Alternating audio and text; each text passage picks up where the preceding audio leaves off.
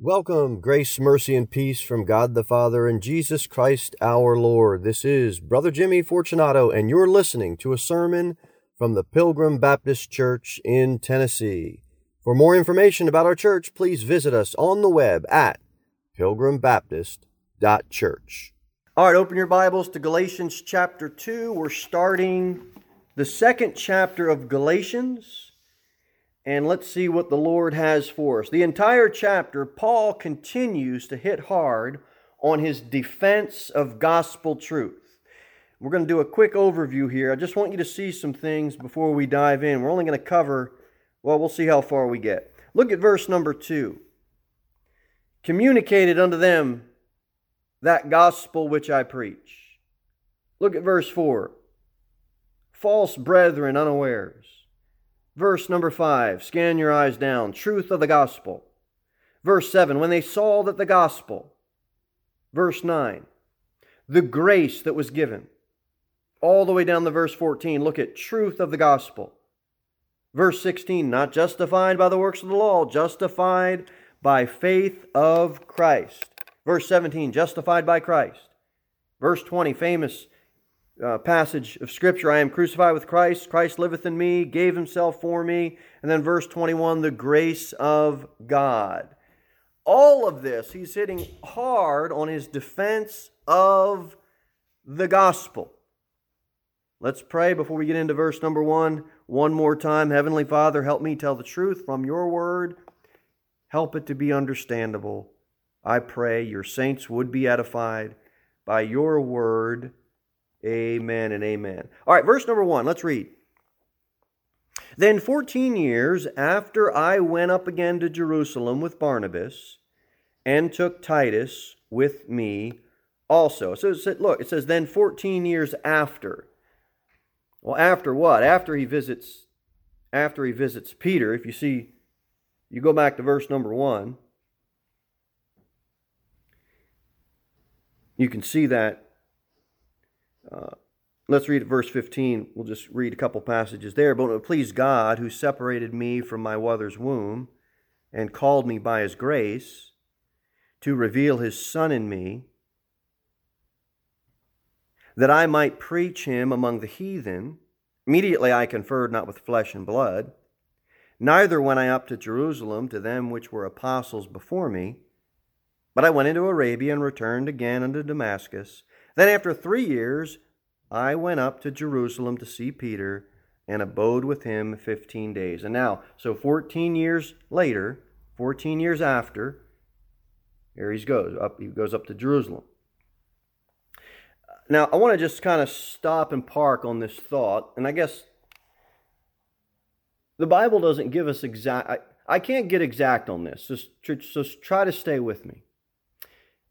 The next part of verse number 1, it says, I went up again to Jerusalem. So when did he go? I think we have two options. If we get over to Acts 15, all right, go to Acts 15.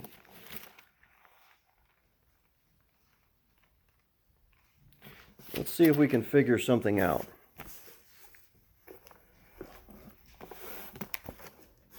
This is option 1. The only Jerusalem visit that Paul made that could possibly line up with Galatians chapter 2, verse number 1, would be this right here. Acts chapter 15, verse 1 through 5. And just when I read it, look how the circumstances are similar, the issues are similar, the conclusions are similar, the people are similar.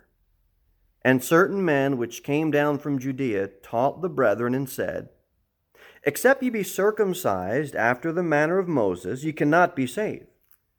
When therefore Paul and Barnabas had no small dissension and disputation with them, they determined that Paul and Barnabas and certain other of them should go up to Jerusalem unto the apostles and elders about this question. And being brought on their way by the church, they passed through Phoenix and Samaria, declaring the conversion of the Gentiles, and they caused great joy unto all the brethren. And when they were come to Jerusalem, they were received of the church and of the apostles and elders, and they declared all things that God had done with them. So you can take Acts chapter 15, these first 5 verses, and you can line it up with Galatians chapter number 2. It's option number 1. Or maybe it's a special trip that Paul made to Jerusalem that's not recorded in Acts. That could be a possibility. Hear me out on this. Before Acts 15 and this convening of the apostles and elders, or this Jerusalem council, which is happening in Acts 15, right? Maybe Paul goes there before that. He lays out this case in Galatians 2. These legalizers follow him back, and they start spreading their doctrine. And now the issue is finally settled in Acts chapter 15 by this Jerusalem council. Since this legalistic ministry is spreading, Paul, under the Holy Spirit inspiration, he pens Galatians. But the reason I say that maybe this is an option, when we read Galatians 2, we don't see Paul making any mention of the 4 requests that the Jerusalem council made. In Acts 15, go back there. I'll just show them to you real quick. If you're already there, go down to verse number 19. It's a possibility. He says in verse number 19 of Acts chapter 15, "Wherefore my sentence is, that we trouble not them, which from among the Gentiles are turned to God." Now watch. "But that we write unto them, that they abstain from pollution of idols," that's 1, "and from fornication," that's 2, "and from things strangled," that's 3, "and from blood," that's 4. And now verse 29, we go down, he sums it up again. "That ye abstain from meats offered to idols," there's 1, "and from blood," there's 2, "and from things strangled, and from fornication, from which if ye keep yourselves, ye shall do well." We don't see any mention of this in Galatians, so that leads me to believe a possibility could be, and it was a special trip that he made, and then the issue is finally settled in Acts 15, and then they come together as apostles and elders there. We're also going to see some other stuff as we go through the Galatians that might line up with that view as well. Either way, the Bible says, "Then 14 years after I went up again to Jerusalem," who does he take? With Barnabas.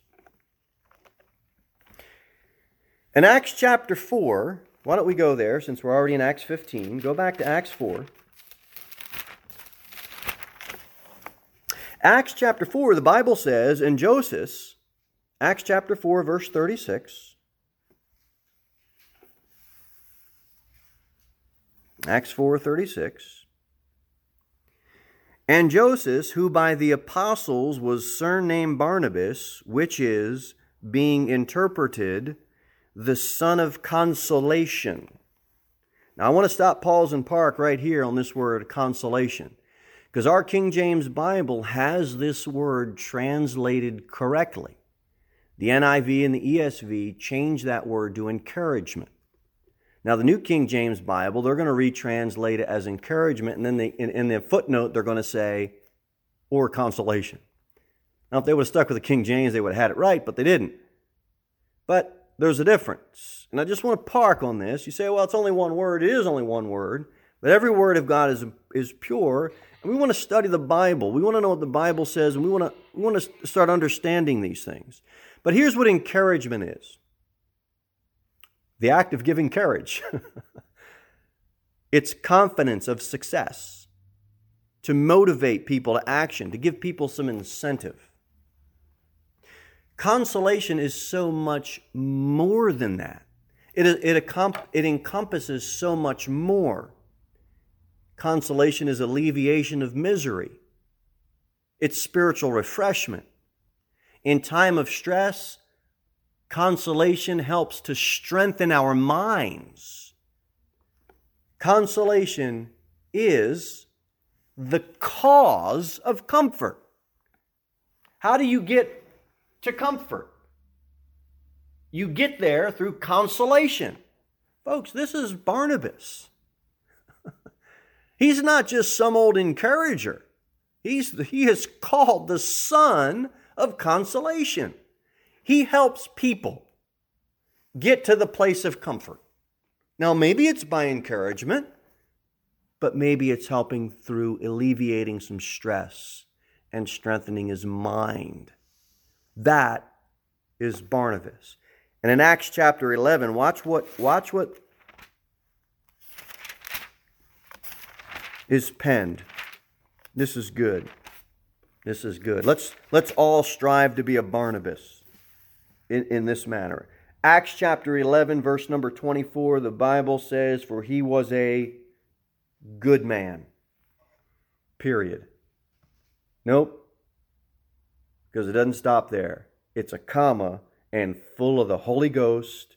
Period. No. It keeps going. And of faith. And much people was added unto the Lord. That's pretty good. We all need a Barnabas at times. We need to take a Barnabas with us at times. We need to pray that a Barnabas would come at times. I could never preach. I could never open air preach. I could never pass out tracts. I could never do all these things, Brother Jimmy. Well, maybe you can be a Barnabas. Maybe you could be someone that is a good man or a good woman and full of faith and full of the Holy Spirit. And many people are added to the Lord because of that. We got this thing where we got to be some superhero Christian or God can't use us. That is the furthest thing from the truth. Farthest thing from the truth. And then he says in Galatians chapter 2, look what else. And took Titus with me also. He was Greek, which means he was a Gentile believer. He identified with Paul a lot. Received a letter from Paul. He actually has a book that bears his name. Paul calls him mine own son after the common faith. All right, Galatians chapter 2, look here. Verse number 2, the Bible says, "And I went up by revelation." I really trust that you're here this morning. Somebody has to preach the Bible. But do we want a revelation from God's Word? Or do we want to meet on Sunday and get Brother Jimmy's opinion on something? I have opinions. Do you have opinions? I have convictions. Do you have convictions? I have standards. Do you have standards? I do weird stuff. Do you do weird stuff? Do you want to hear about that? Or do you want to know what God's Word says and apply it to your life? That's what you want. I'm not going to tell you the dream that I had last week. I don't want to hear your dream.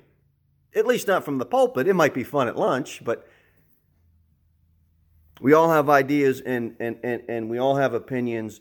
But God, He communicates truth through His Word. You know what that means? That means the shack is out. That book that came out, some people, I know, my life has been a good life when I compare it to people who have lived through horrible situations. I talk to some men, some women, some boys, some girls. I read books. I watch DVDs about Christian missionaries and Christians. And I think to myself, my life is a skate in the park. But I've had some hard times. I can't relate to some of the horrible things that people have gone through. We all harbor pain, which they say in our own little spiritual shack. But when we have a book that doesn't line up with God's Word, what are we going to go with? We've got to be able to go with God's Word. God's Word is where truth is communicated. As Christians, we are asked by God to please obey that truth. all of us right now, we can leave here from church and we can go and do whatever we want to do. And you know what? The earth isn't going to swallow us up.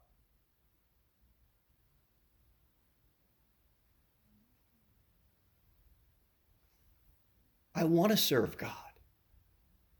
I want to love Jesus more. I want to be a better Christian. God's not going to swallow me up in the earth if I don't obey him. I'm going to suffer the consequences of not obeying him, and I will lose out on the spiritual benefits that God says he will so greatly and abundantly bless us. Notice I said spiritual blessings. God communicates his truth from his word. Christians should obey his word. And you know what's going to happen? The enemies of God's word will just criticize that truth. You try to go into... I told this a couple of weeks ago. You send Brother Kelly and I over to the largest mega church in Tennessee, and Kelly's going to teach Sunday school, and then I'm going to preach on the Sunday morning service. People would be weeping and wailing and gnashing their teeth, running out into the parking lot like we just shot the Easter Bunny. They're scared to death of a man standing up, preaching and reading words from God's holy book. Why do we need lights? Why do we need cameras? Why do we need smoke? Why do we need mirrors? Why do we need to have gals dancing around? Why do we got to bring in all these worldly music and all this worldly movies and get all this stuff to attract people? Isn't God's word sufficient? Why aren't we excited about that? We bring in Pokey the Clown and have everybody have a good old time. Oh, here comes Pretzels. He can juggle. I like to be entertained. I like to have fun. I do. But why are we so numbing people's souls and their spirits? Because we're afraid to read the Bible. I just can't understand it. Can't understand it. Galatians chapter 2, verse number 2. The Bible says, and communicated unto them that gospel which I preach among the Gentiles, but privately to them which were of reputation, lest by any means I should run or had run in vain. Now look at the theme. Watch what he says in verse 2. And communicated unto them the gospel. He's laid it out. Which I preach among the Gentiles. I'm presently preaching it. It's publicly being proclaimed. In other words, he's consistent in his words and he's consistent in his actions. I'll tell you, here's how you destroy a relationship. It doesn't matter if it's a spousal relationship, a family relationship, a work relationship, a neighbor relationship, a church relationship. Here's how you destroy the relationship. Your words don't line up with your actions. It's a horrible place to be. We just sang, oh, how I love Jesus. Yet we go out and we do all the stuff that Jesus said, that's bad for you. How do we love him if we don't keep his commandments? Husband says to his wife, I love you, and he goes out and does what he wants. His actions don't line up with his words. Oh, yeah, I'm for the company. I'm for the company. Really? I just found out you put in 5 applications to our competitors. Your actions don't line up with what you say. Not with Paul. He's trying to give it to him straight. And then he says, but privately to them which were of reputation. That's probably James, Peter, John, possibly other leaders or pillars or VIPs of this Jerusalem church. But Paul wanted his motives and his beliefs and his views to be known privately as well as publicly. And this wasn't the thing with Paul. He didn't have apprehension about preaching the gospel. That's done deal. The apprehension was these Judaizer legalists are coming in and they're trying to get people to change and go back to Jewish law, feast days, sacrifices, commands, all these statutes. Now we should impose them on Gentile believers. All right, here's where it's going to get a little scary. Brace yourself. It doesn't matter what your tradition is, and it doesn't matter what your custom is. Gentiles are justified without the law, without custom. And they certainly were not necessary to be saved. Can you see why a Jew would have very strong opinions and convictions and standards about the law?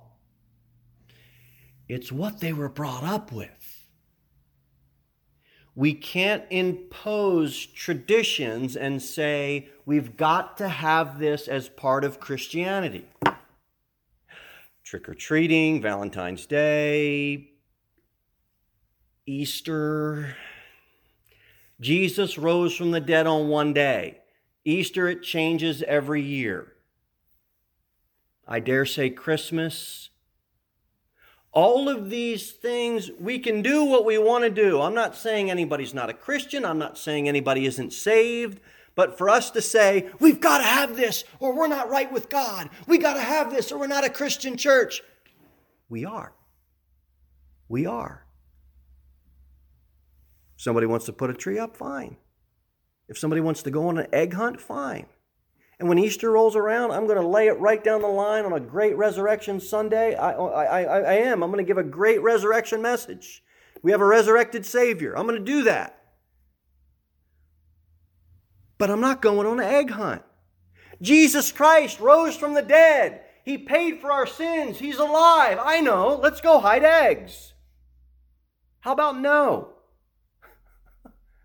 How about Jesus Christ?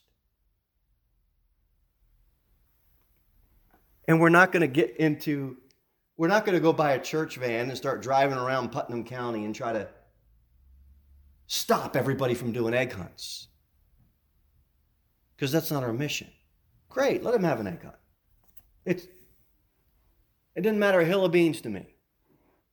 I want to get in the church van, drive around Putnam County, find where a soul is. Do you know about this Jesus? Can I tell you how you can know for sure you can have your sins forgiven? Strip it down from all this nonsense that we say, we don't have to have. We've got a living Savior.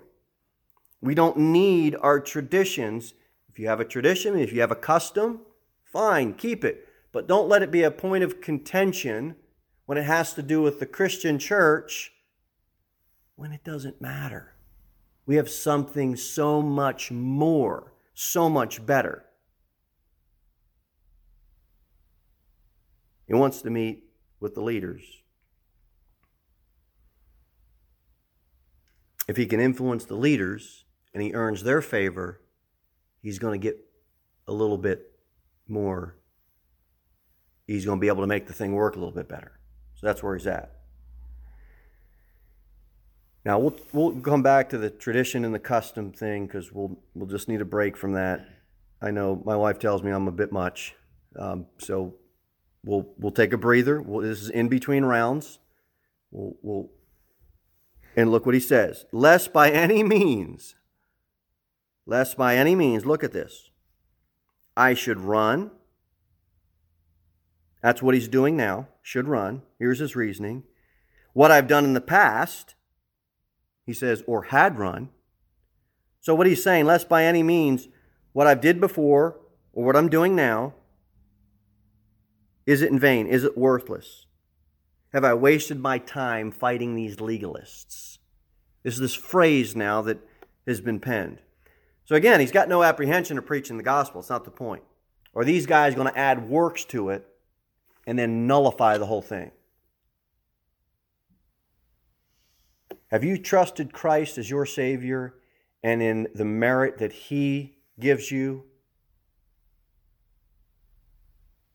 If you answer yes, and you've called upon the Lord, you've trusted in what He's done, we don't have to add anything to that to be saved. Now I'm telling you, Brother Jimmy, I know that. I know that. Why? Here's why we have to be careful.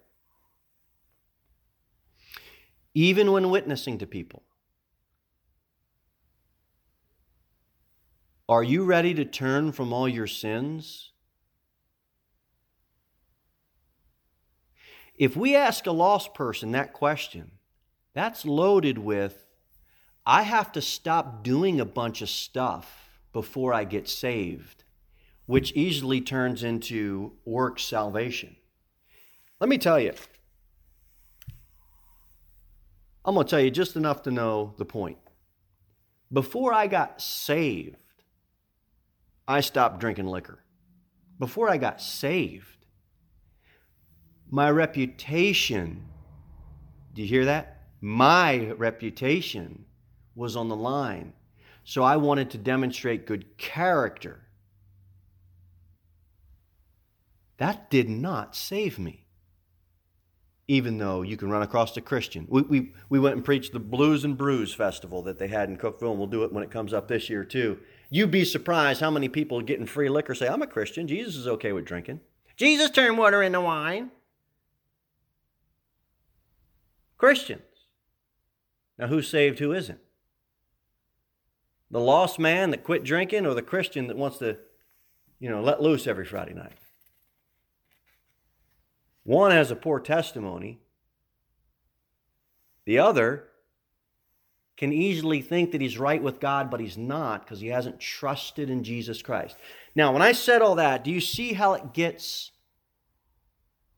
to the point where someone would say, yeah, but I know a Christian that drinks, and I can't believe that you could be saved and do all that.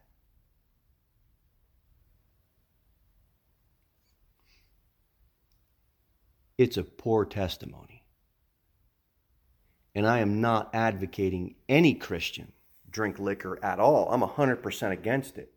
But what I'm trying to paint to you is this picture of when we add works to the finished work of the cross, meaning you have to stop doing this in order to be saved. And you have to start doing these things in order to be saved. You can put on a suit, you can wear a dress, you can quit drinking, you can throw out your marijuana, and if you don't trust Christ as your Savior, you're a lost person, hell-bound. You've got to trust in what Jesus did for you, and then He will clean up your life. He will. You just trust the Holy Spirit, yield to Him, and He will. That's the power that we have. I hope that made sense. I really do. Does the gospel change with the culture? Harry, you're not my potter. I don't care how many books it sells.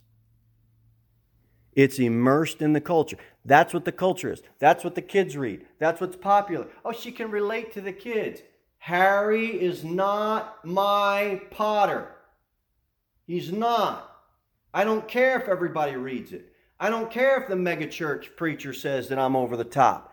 I don't care. I care what God says. I want you to care about what God says.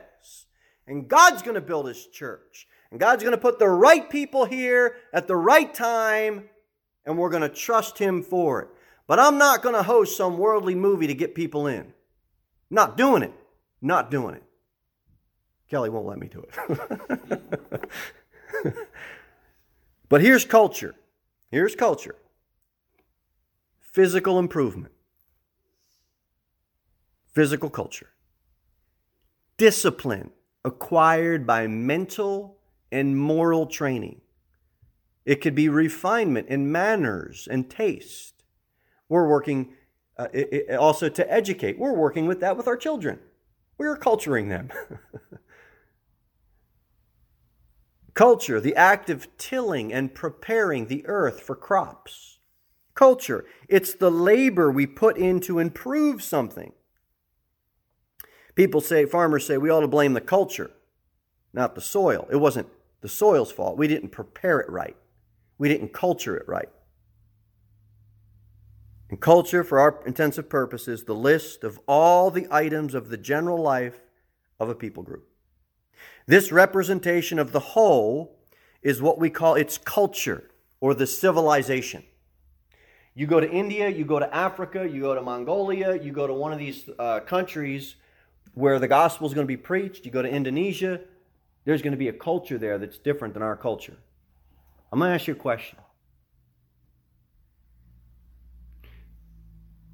Are we going to support a missionary that changes the gospel? We're not. We're not. Because the gospel changes culture. The culture doesn't change the gospel. Now let me ask it this way.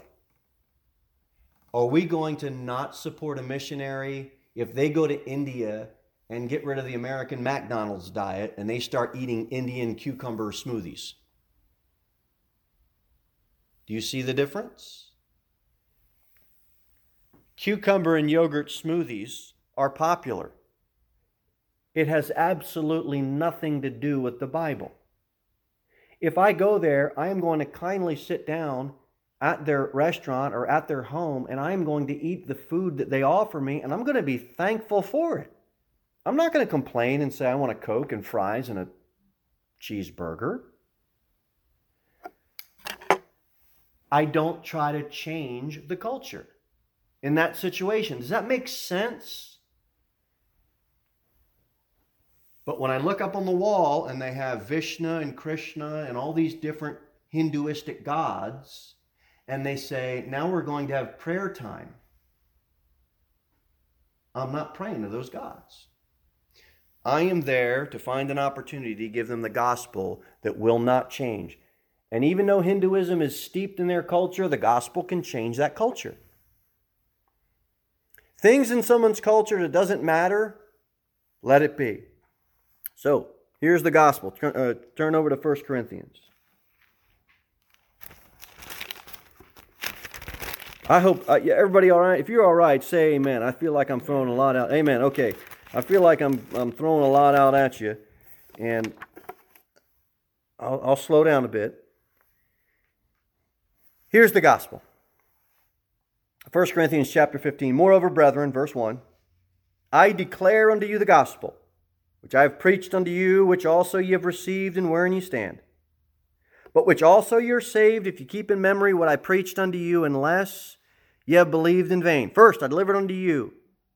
For I delivered unto you first of all that which I also received, how that Christ died for our sins according to the Scriptures, and that he was buried, and that he rose again the third day according to the Scriptures. That's the gospel. It's straight from God. We've received the gospel, and now we're sitting in a sin-soaked world.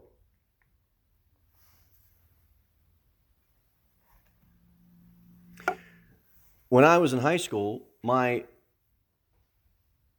had 4 best buds. 2 of them were brothers, and their father had a boat. I'm talking a big old boat.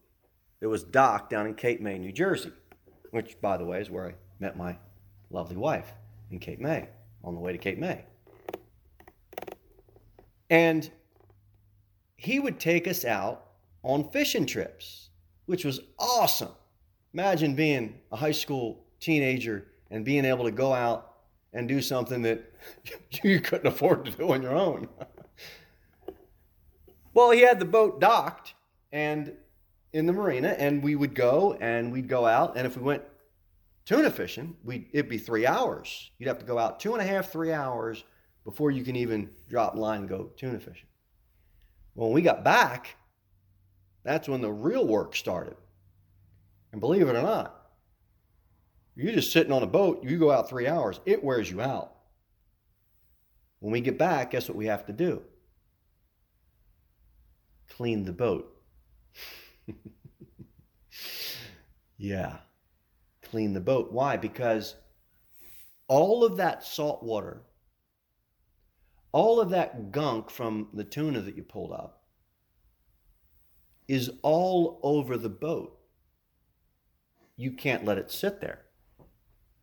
All of that salt water on the boat for a season starts to eat away at the boat. At the end of the season, it would take us at least an hour and a half to clean off that boat. At the end of the season, you've got to winterize that boat because that salt water will just eat away at it.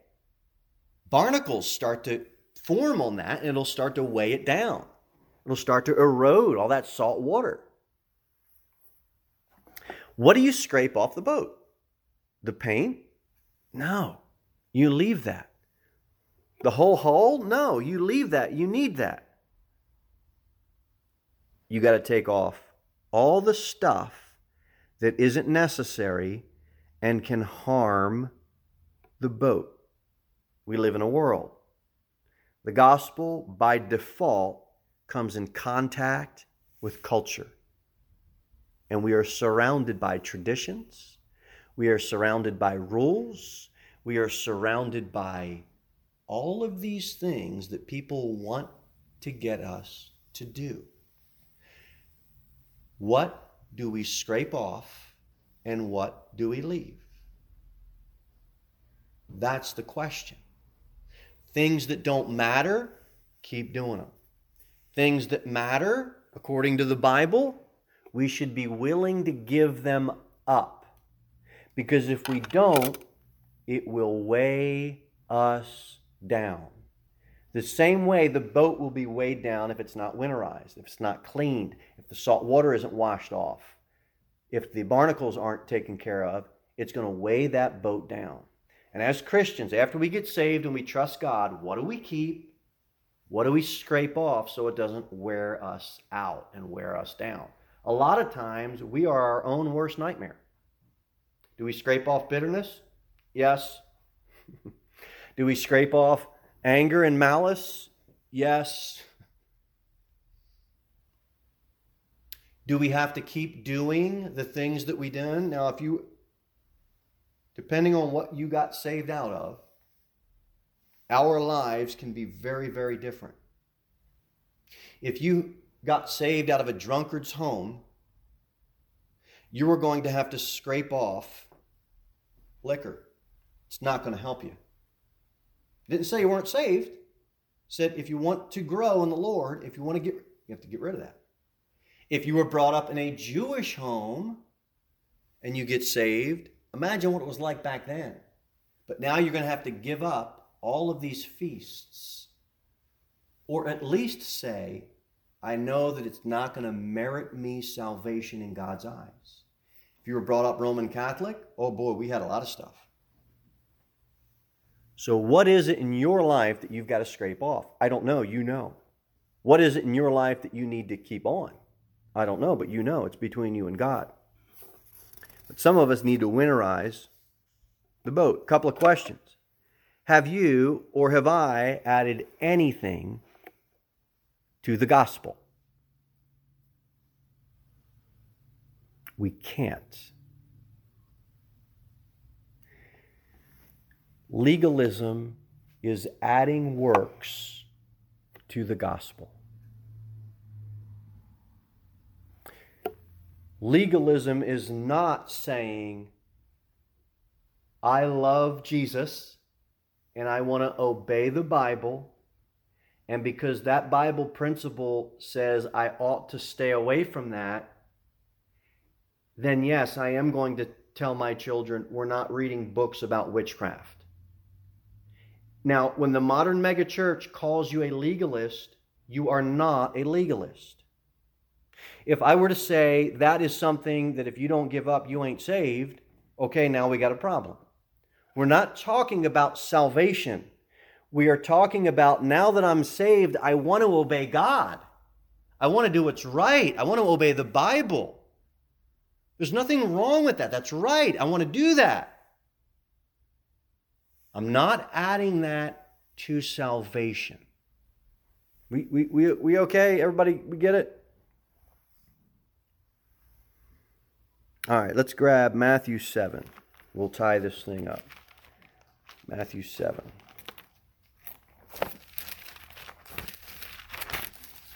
Three questions concerning the gospel and culture.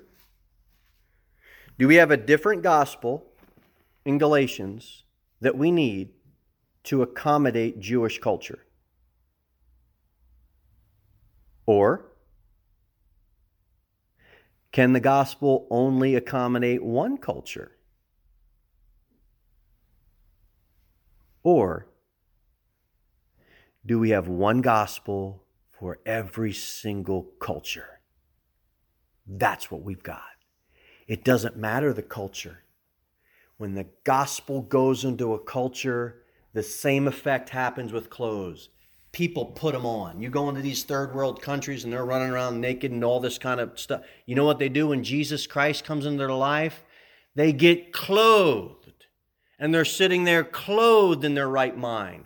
Every single culture will have that. And we can just go on and on and on. One gospel for every culture. That's what we have. We don't have an American gospel. We don't have a Jewish gospel. We don't even have a Southern gospel. Amen. We've got the gospel of the grace of Christ. That's what we've got.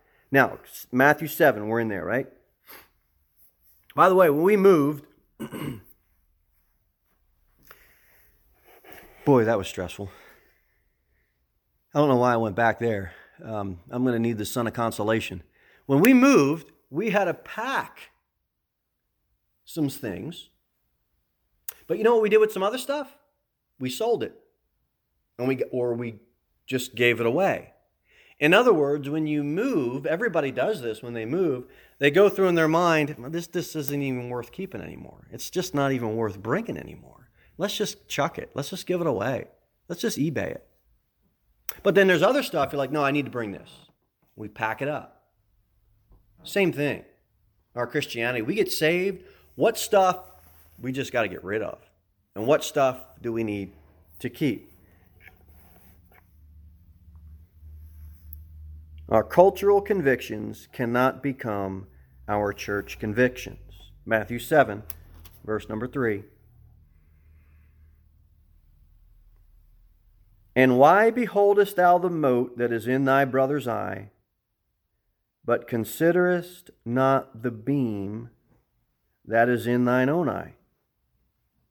Or how wilt thou say to thy brother, let me pull out the mote of thine eye, and behold, a beam is in thine own eye? Thou hypocrite, first cast out the beam out of thine own eye, and then shalt thou see clearly to cast out the mote of thy brother's eye. Isn't it easy to see the stuff in others? I mean, it is. Especially when you're in a relationship for someone for any length of time, you start to see their quirks. If you're an employee and you have someone work with you, the first week is great. And then after 6 months, you really get a feel for, well, they're late every Tuesday. Right? The neighbor's fine when you first move in until, they got binoculars and they're spying in on you. I mean, right? We can see it in others, and God wants us to say, okay, look, can we take a look at our own lives? I'm preaching to myself. Let's look at what we've got before we look at what others have got. What is it we need to strip away? What is it do we need to keep? What is it that we need to fight about? What is it that we don't need to fight about? Be careful of pointing out the barnacles on somebody else's boat. We should all clean